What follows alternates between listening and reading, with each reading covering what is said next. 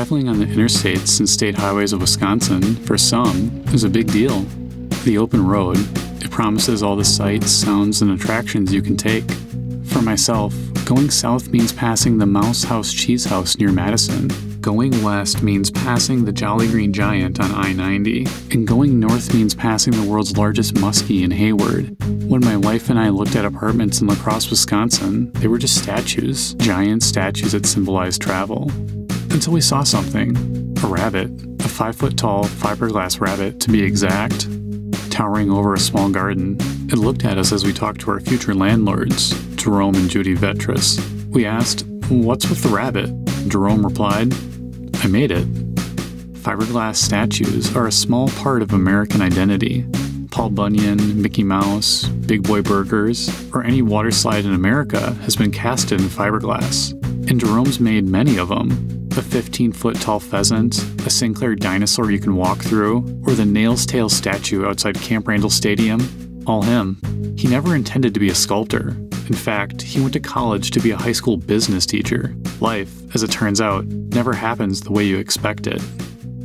It began by accident, actually, way back in the 70s. I got my teaching degree. I went back to work on my master's in business. In between that, in order to make a little money, I started doing some drawings and then selling them at a local restaurant in Sparta. And that was when the second fiberglass company was in existence in Sparta.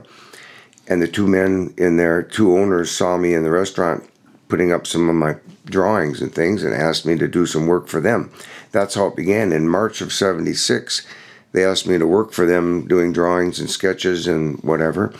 And that summer is when we got the contract to do the big muskie up in Hayward. So it all began by accident. I didn't aim to do I didn't even have an art degree. Jerome came into the industry with a novice understanding of sculpting. He took his understanding to the next level in a big way. In the summer and fall of 1978, he designed the world's largest muskie, over 40 feet tall and 150 feet long. We're looking at something bigger than a Boeing 757. Even this project, as you could imagine, was a learning experience. And then, of course, the big muskie up in Hayward, that was in 1978. That took 9 months to build, and in many pieces. And one problem was when I did the drawings were correct, but when it was sculpted, Dave Oswald did most of the sculpting on that, and he misinterpreted the inside dimensions to the outside of all the steel work that we put in it, and so it was too tight to get on the structure up there, the steel structure. So they had to adjust it, do some cutting and changing in order to get it to fit over there. That was a lot of work. When you're doing things in a large scale, yeah, there can be things that happen. After the muskie was completed, Jerome's confidence grew. He started small, sculpting a 3-foot parrot and other odds and ends statues. Looking at his competition was easy in Wisconsin. For the dairy state, almost every town has a fiberglass cow. Getting up close, he changed the game in fiberglass.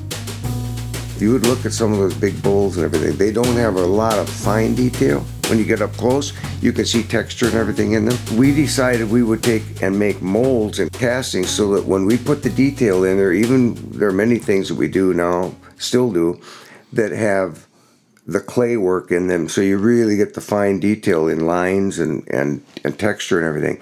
So we began making molds, casting molds off them, but the other items in the 50s and 60s and 70s, the big, like you mentioned, we talked about a cow, the Bessie, the Chatty Bell. Chatty Bell, in there we go. Neillsville, Wisconsin. Yes. My hometown. Okay, and that doesn't have as fine detail as the things that are being made today because they only did one, they would sculpt it and then they'd cast over it and it wouldn't have as fine detail. These casts remained, dubbed the Graveyard, the moldings laid in an endless field outside Sparta, Wisconsin. And with these casts in hand, they were able to increase production until 1983, when the owner sold the business and it moved to Florida. He started his own company, and in 1984, he changed what people thought these statues could do. It used to be that they just made statues for in front of places, and I changed the focus of that in about 1984 when I went to a trade show in New Orleans, And I took a big Viking statue, parked it there, and got at the show in New Orleans. And people would always say, that is really nice, really beautiful. What does it do? And they kept saying, what does it do? So on the way home, I'm driving and sketching, and I came up with the idea we have to do functional statues. So I came up with Kitty Delight slides and swings. They all of a sudden, they just popped. They were buying them from any of the amusement parks and everything. One of the first big slides that I did in Wisconsin Dells at Noah's Ark, it was a 20-foot long, huge turtle, about 9-10 feet high, the big shell on it, and kids slide down the shell. That still is in use today. He named his company FAST, or the Fiberglass Animal Shapes and Trademarks. As his skills grew, Jerome's reputation grew as well. For a while, it seemed like his work was going everywhere. Yet, outside the world of fiberglass, he was just Jerome, the guy down the street who reads the newspaper every day at the library. For the most part, he prefers it this way. I guess I really don't get into those conversations. It's funny how that is, unless I was somewhere where someone would see us. Well, I do have, like my little granddaughters, we go down to Riverside Park, and they'll say, Grandpa, did you make that big Indian down there? I said, no, that's made out of cement. If someone brings it up, I guess it would be, we talk about it, but it just doesn't, But he still had his admirers. It goes to show you, if you see a great piece of craftsmanship, you need to comment on it. We're headed down the highway, and the state police pulled us over, and he came walking up, and I thought, now what's wrong? He says, there's nothing wrong. He says, I just want to be able to see this thing.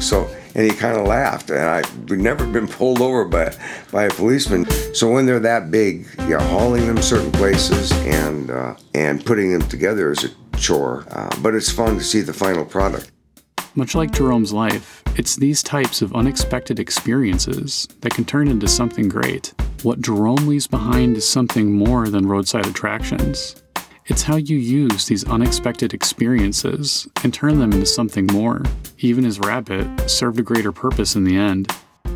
It was something that we had in the inventory. We had made a couple rabbits for someone, and we just happened to have that one, and it had been sitting there for a year. We had quite a few different things, and just was something not too large, something I thought would go in the garden okay and look okay. And so it was just kind of on a whim that I said, why don't you take that rabbit? So I gave that to Jude. That was before we were married.